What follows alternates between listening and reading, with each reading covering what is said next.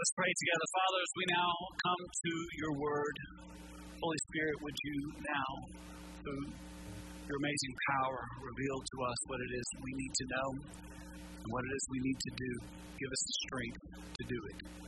We ask for this in Jesus' name. Amen. You've probably heard it said, and it certainly is true, certainly spiritually speaking, that actions speak louder than words. God, in His Word, continually calls His people to action. He goes so far in some sections of Scripture to even say, look, I care more about what you're doing than what you say you believe, or even the sacrifices that you're making. If you go and look at the last part of Psalm 51, he says, look, I don't want all this religious stuff. I want your heart. And your heart will be revealed in your actions, in your obedience. What we believe will come out in what we do. And it's one thing to say that you love God, to say that you love His people. It's another thing to preach the sermon of your actions that reveal it. Our deacons preached some great sermons yesterday. Our deacons were out taking care of our widows, and they went and they shoveled the driveway and the sidewalk of over 40 of our widows. And they do that not because let's give it an affirmation for them. And they do it because they love our church. They don't just talk about our church. They don't just speak of it. I mean, every day they're in hospitals, funeral homes. Every day they're calling to check in on our people to make sure that they're doing okay. But then they go over and beyond in days like moments like these and care for these sweet widows. One last night sent me a message and said, Pastor Jason, I'll see you at church in the morning. Our deacons cleared a path. They made a way. Isn't that beautiful? And that's what happens when you love. That is an action that expresses the reality. That's what God's looking for. And we got to be smart with our actions. This morning, our scripture, it really calls us to be smart. If you got your Bible, and I hope that you do, take it out and turn with me now to the book of Haggai. If you haven't figured out what Haggai is yet, if you're visiting with us, just go to Matthew and take a left. You'll go past Malachi and Zechariah, and you'll hit Haggai. If you hit Zephaniah, you've gone too far. Go to Haggai chapter 2, and we're going to be looking at 10 verse 19, and Gabrielle Sledge is going to read a portion of that for us. Gabrielle, there you are. Let's all stand together in honor of God's Word. And she is going, look, I'm in Zechariah. Where am I? All right. Haggai 2, here we go. All right, can you read that for us? Yes. Thus says the Lord of hosts, ask the priest about the law. If someone carries holy meat in the fold of his garment and touches with his fold bread or stew or wine or oil or any kind of food, does it become holy? The priest answered and said, no. Then Haggai said, if someone who is unclean by contact with a dead body touches any of these, does it become unclean?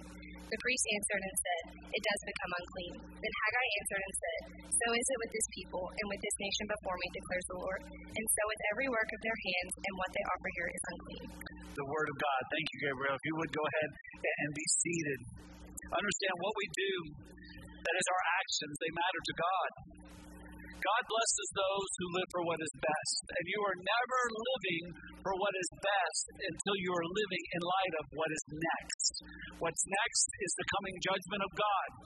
What's next is God's reward. And we pursue that reward when we live out our faith, hope, and love in the actions, in the very things that we do. Look what it says in verse 19, and take this very personally. The last sentence of verse 19, God says this to His people.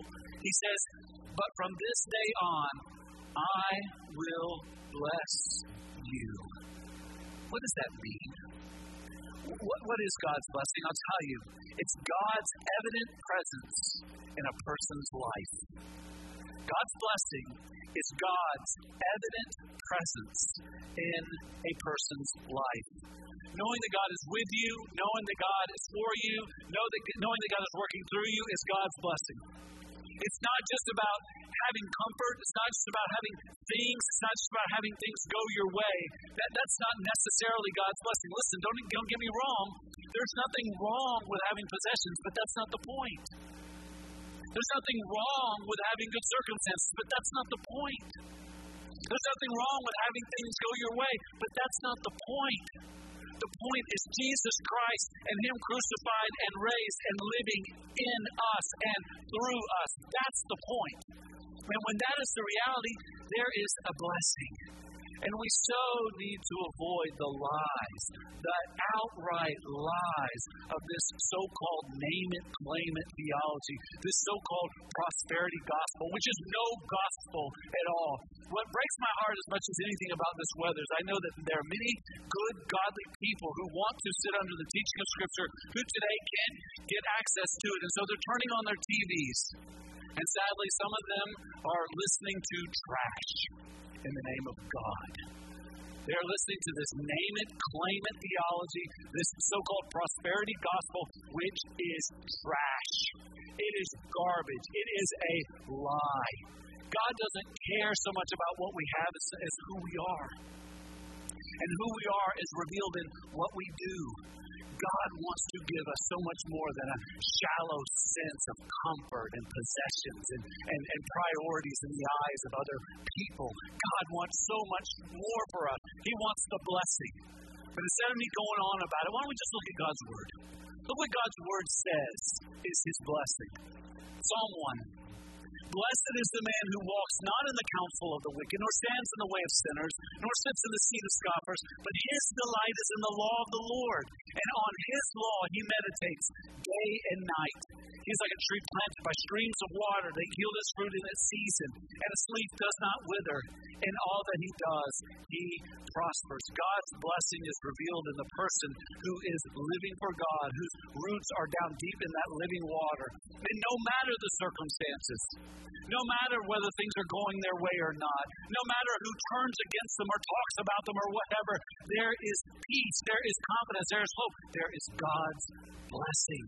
God's blessing is revealed in the many things God gives us. Again, this is Jesus. You know this.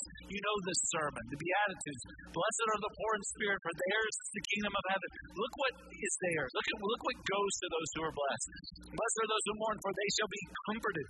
Blessed are the meek, for they shall inherit the earth. Blessed are those who hunger and thirst for righteousness, for they shall be satisfied. Blessed are the merciful, for they shall receive mercy. Blessed are the pure in heart, for they shall see God. Blessed are the peacemakers, for they shall be called the sons of God. Blessed are those who are persecuted for righteousness' sake, for theirs is the kingdom of heaven. Blessed are you when others revile you and persecute you and utter all kinds of evil against you falsely on my account. Rejoice and be glad, for your reward is great in heaven, for so they persecuted the prophets who were before you. There's certain things only God can give, and God gives us the best things. He gives us peace. He gives us mercy. He gives us satisfaction. There is only one who can fill the longing of your eternal heart, and that is Almighty Eternal God. And until you are satisfied in Christ, you will never be satisfied. He gives us sonship. He gives us all the blessings of His power and His presence. He gives us heaven itself. This is the blessing of God. And we, with this, are able to do great things for God. We can have an experience that no other can. None outside of Christ can have what Paul talked about in Philippians chapter 4. Paul sharing his testimony, sharing his blessed life. Look what he says. Not that I'm speaking of being in need, for I have learned in whatever situation I am to be content. That alone is one of the greatest definitions of blessings there is. Find me a person who is content, and I will show you a person who is blessed. And you will never be content until you know that your sin is forgiven and your future is secure in the hands of God Almighty by grace through faith in Christ alone. Paul knew it. He says, I'm content. I know how to be brought low, and I know how to abound. In any and every circumstance, I have learned the secret of facing plenty and hunger, abundance and need. What does he say? I can do all things through Him who strengthens me. Why? Because He's blessed. It's beyond His comfort. It's beyond getting things His way. It's beyond possessions. It is in His being, because in His being, God resides, lives, is living. The life God blesses, it's seen in fruitfulness.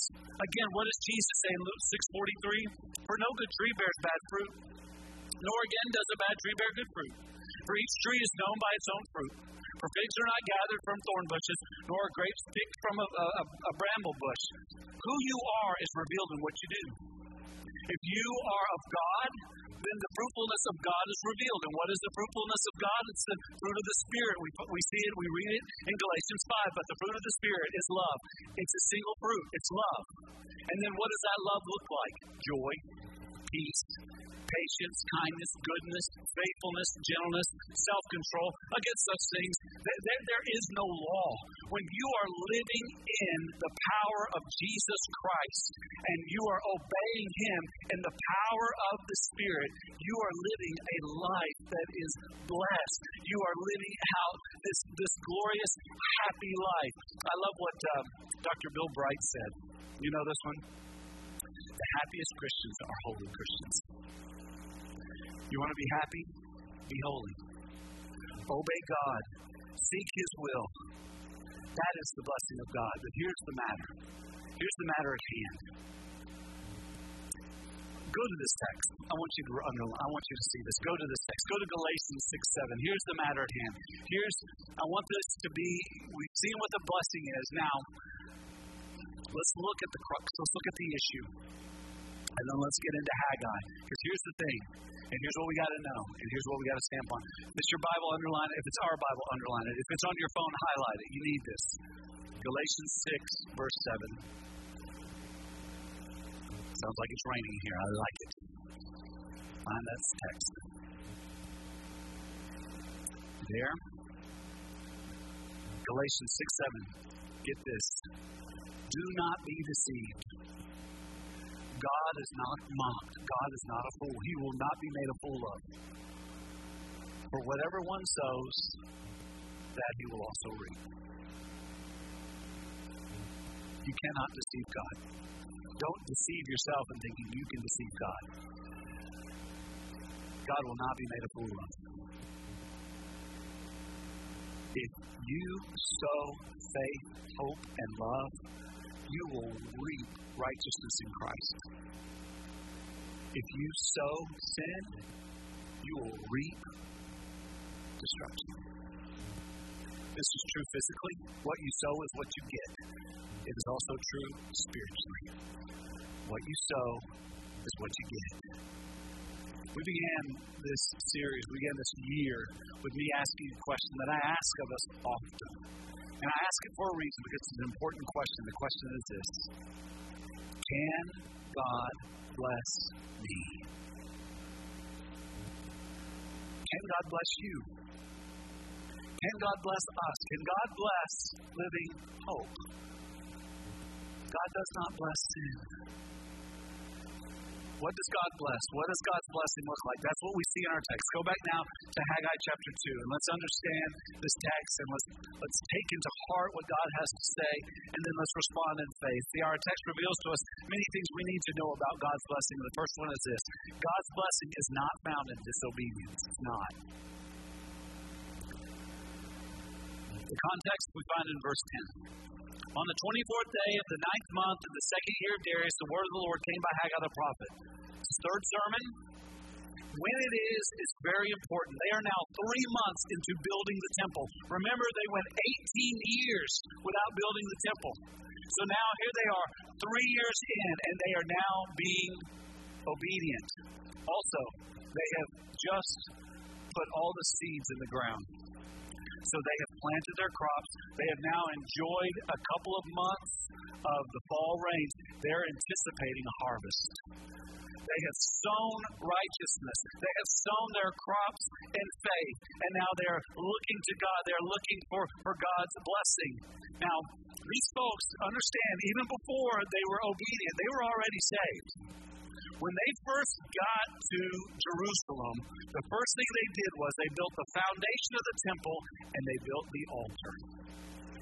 On that altar, they were making sacrifices for their sin. So they were saved by grace through faith. Every sacrifice in the Old Testament, every drop of blood that was shed, pointed to the ultimate blood of Christ that would be shed for our sins. They were looking forward by faith. And so they are saved, but they were not obedient. They had not built the temple. And so here they are 3 months in, and God wants to remind them.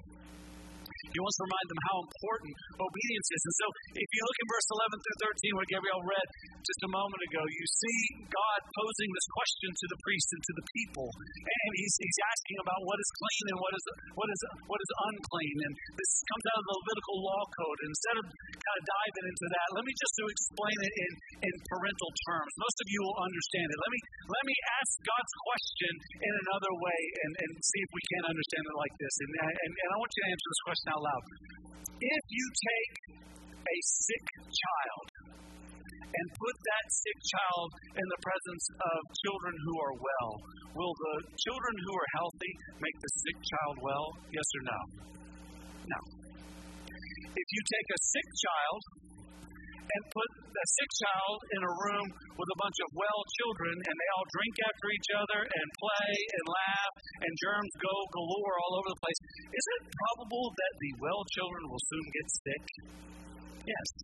That's what he's saying. He's talking about how sin contaminates our lives. What he's saying is, and what we need to understand, because a lot of us don't believe this, is this. You cannot compartmentalize your spiritual life. Here's what we humans tend to do. We tend to think that God grades on a curve. We tend to think that, okay, I'm in church and I'm doing pretty good. No, what I'm doing on the internet's wrong. No, I'm not tithing. No, I'm not kind to other people. No, I'm not honoring my wife, my husband. I'm not keeping my vow. No, I'm not being a good friend. No, my dating relationship doesn't honor God. No, I'm not being obedient in other areas. But in this area, I'm awesome. A snowy Sunday in January 2016. I was in church. The rest of those slackers watched on the internet. But me, what we want to do is we want to point out the good, we want to ignore the bad, and we want to think that, we can compartmentalize our lives. And God says right here, no, you can't. Your sin contaminates your whole life. Now understand what that means. Their position, these people who God is talking to here, their position is secure. They were saved by grace through faith in Christ alone. They had the blood sacrifice that covered their sin. They were no longer guilty before God. They were God's possession. He refers to them as His nation, as His people. He owns them. They're His. That's their position. But their condition was not blessable. Although they are God's people, their condition is not blessable because they are not being obedient. Yes, they left Babylon. Yes, they left money. Yes, they left resources. Yes, they came to Jerusalem. Yes, they turned away from this one way of life apart from God to join God in His kingdom purpose. Yes, they were obedient. Yes, they were saved by grace through faith in Christ alone. No, they were not blessable. Why? Because they were not living obedient to God. They had a position of grace, but they were not in a condition that was blessable by God. And so what does God do? He does what any good father does. He disciplines His children. And so what we see happening in chapter 1 in those first two sermons is God saying, this is why you're not getting crops. This is why things aren't working out for you. Because you're not being obedient. This is what God does with His children.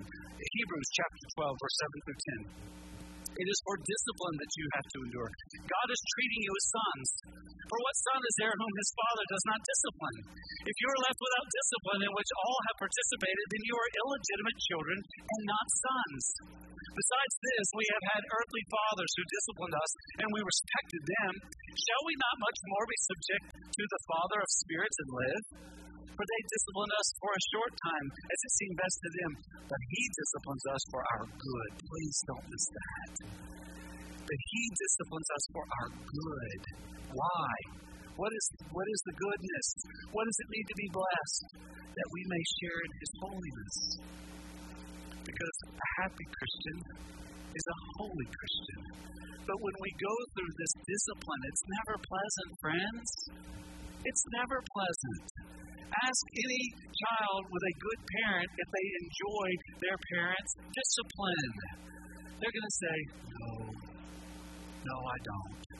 But here's what we need to remember. This is May Bailey. I'm reading a book by her right now. Look what she says. Anything that causes you to pray is a blessing. What does discipline do? What does hardship do? What does pain in our life do? It leads us to pray.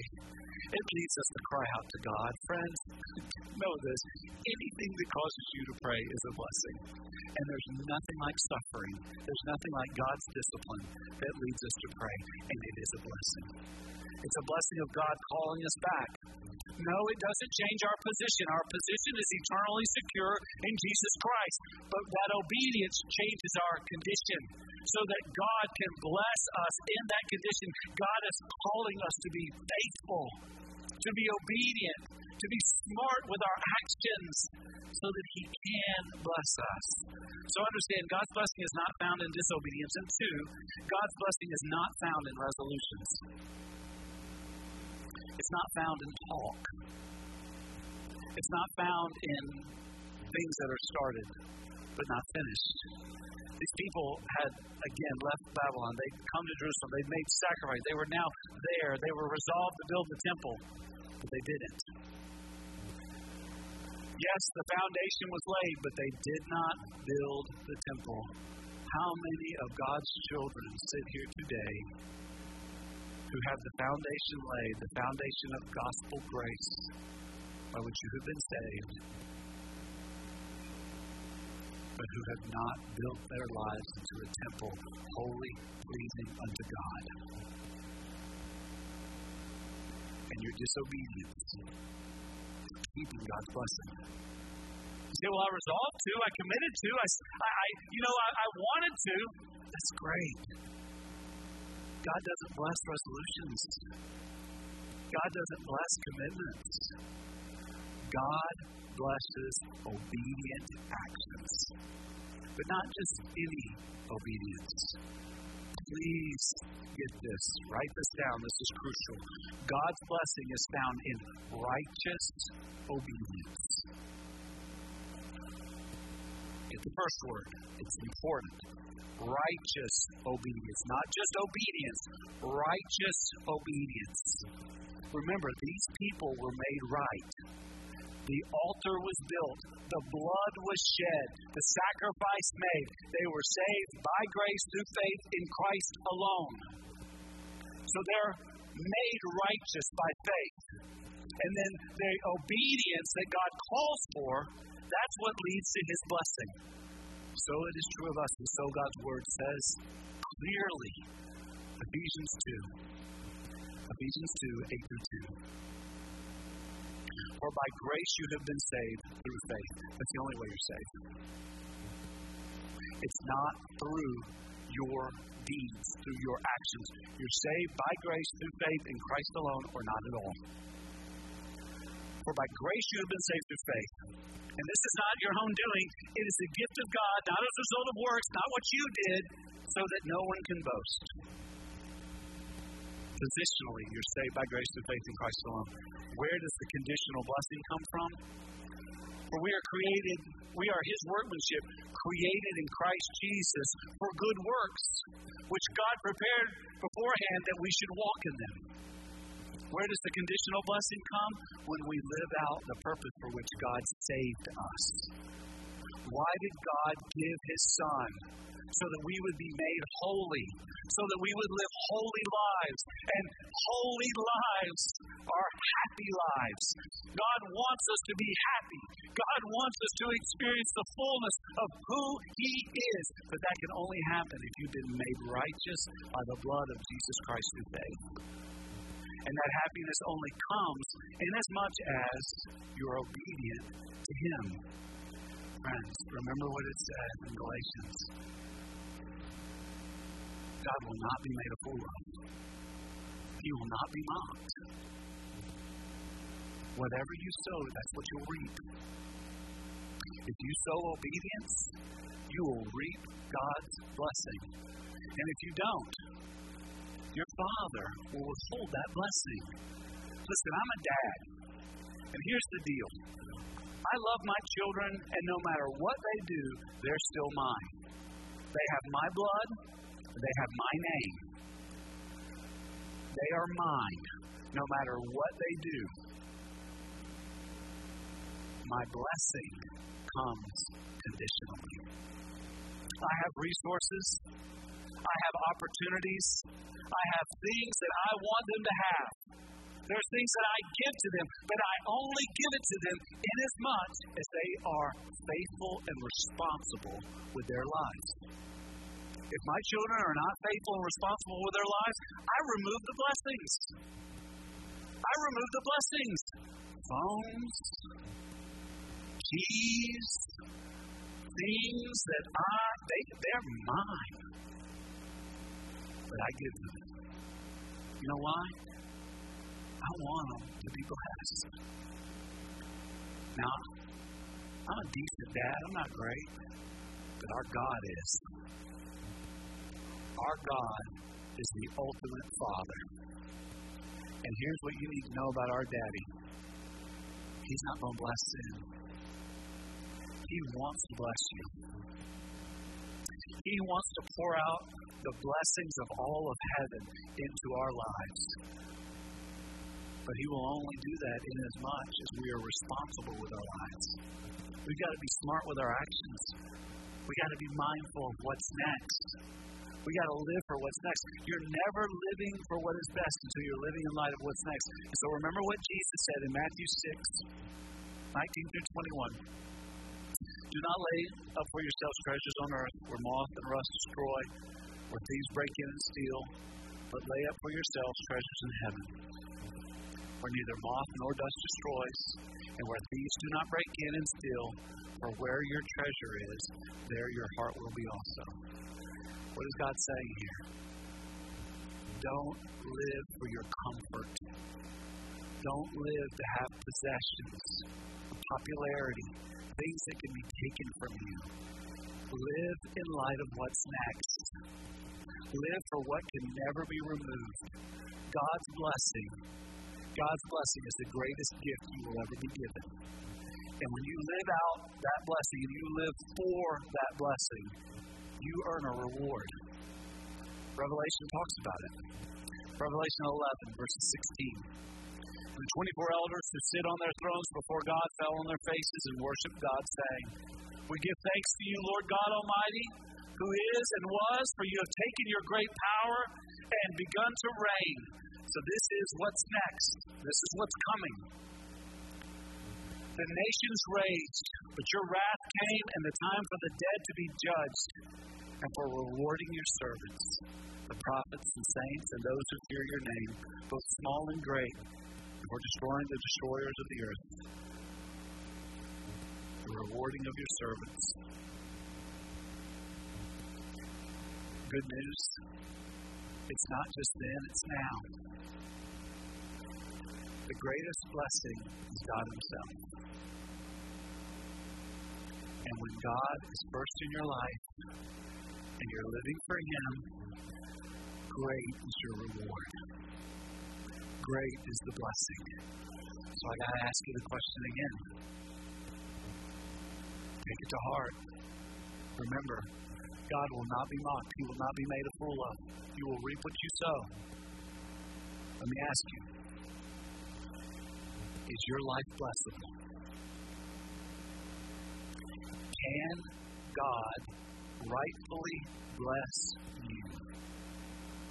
If you're not righteous, He can't and won't. If you have not been saved by grace through faith in Christ alone, you're on your own. And there's no means by which you can receive God's blessing. You are under God's wrath. You will be judged. You will live in darkness. You will die. And you will spend an eternity in hell. But by grace, by the blood of Jesus Christ, if you will receive it by faith, you will be forgiven eternally for your sin. You will be made a child of God, and your home is heaven. Are you righteous? Is that your position? What about your condition? Are you blessable? Are you living in obedience to God? Or is there an area of your life that you have let go under a deceitful lie? Friends, God wants to bless you. Do you want His blessing? I want to invite you today to receive it. I want to invite you today to come to God and say, God, I want you. I want you over my life. I want you in my life. I want you sovereign over every relationship, over every word I say, over every thought that comes from me. I want you over it all because I want all of your blessing. I'm tired of contaminating my life with this one area. I want all of your blessing. Would you today, with confidence, approach the throne of grace and ask God to give you what only God can give you? Satisfaction, mercy, and heaven itself. He'll give it. You've got to ask. You've got to receive it by faith. Let's stand together as we pray. Lord, I ask right now that you would give courage as you have now brought conviction. And Lord, that there will be some who would say, Lord, bless me, who can get on their knees before you right now and ask for your blessing in their life, in their marriage, in their home, in their circle of friendship, in their academic and professional pursuits, in their dating relationship. Lord God, there are so many ways in which we can be deceived, but thanks be to God, your grace is sufficient. Your mercy is never ending. And we can come to you and we can ask for your blessing. We can receive it by faith, and then we can pursue and live a life that is blessable. So God, hear the prayers of your people. Hear us as we sing of our commitment to you. And Lord, bring glory to yourself. In Jesus' name, amen.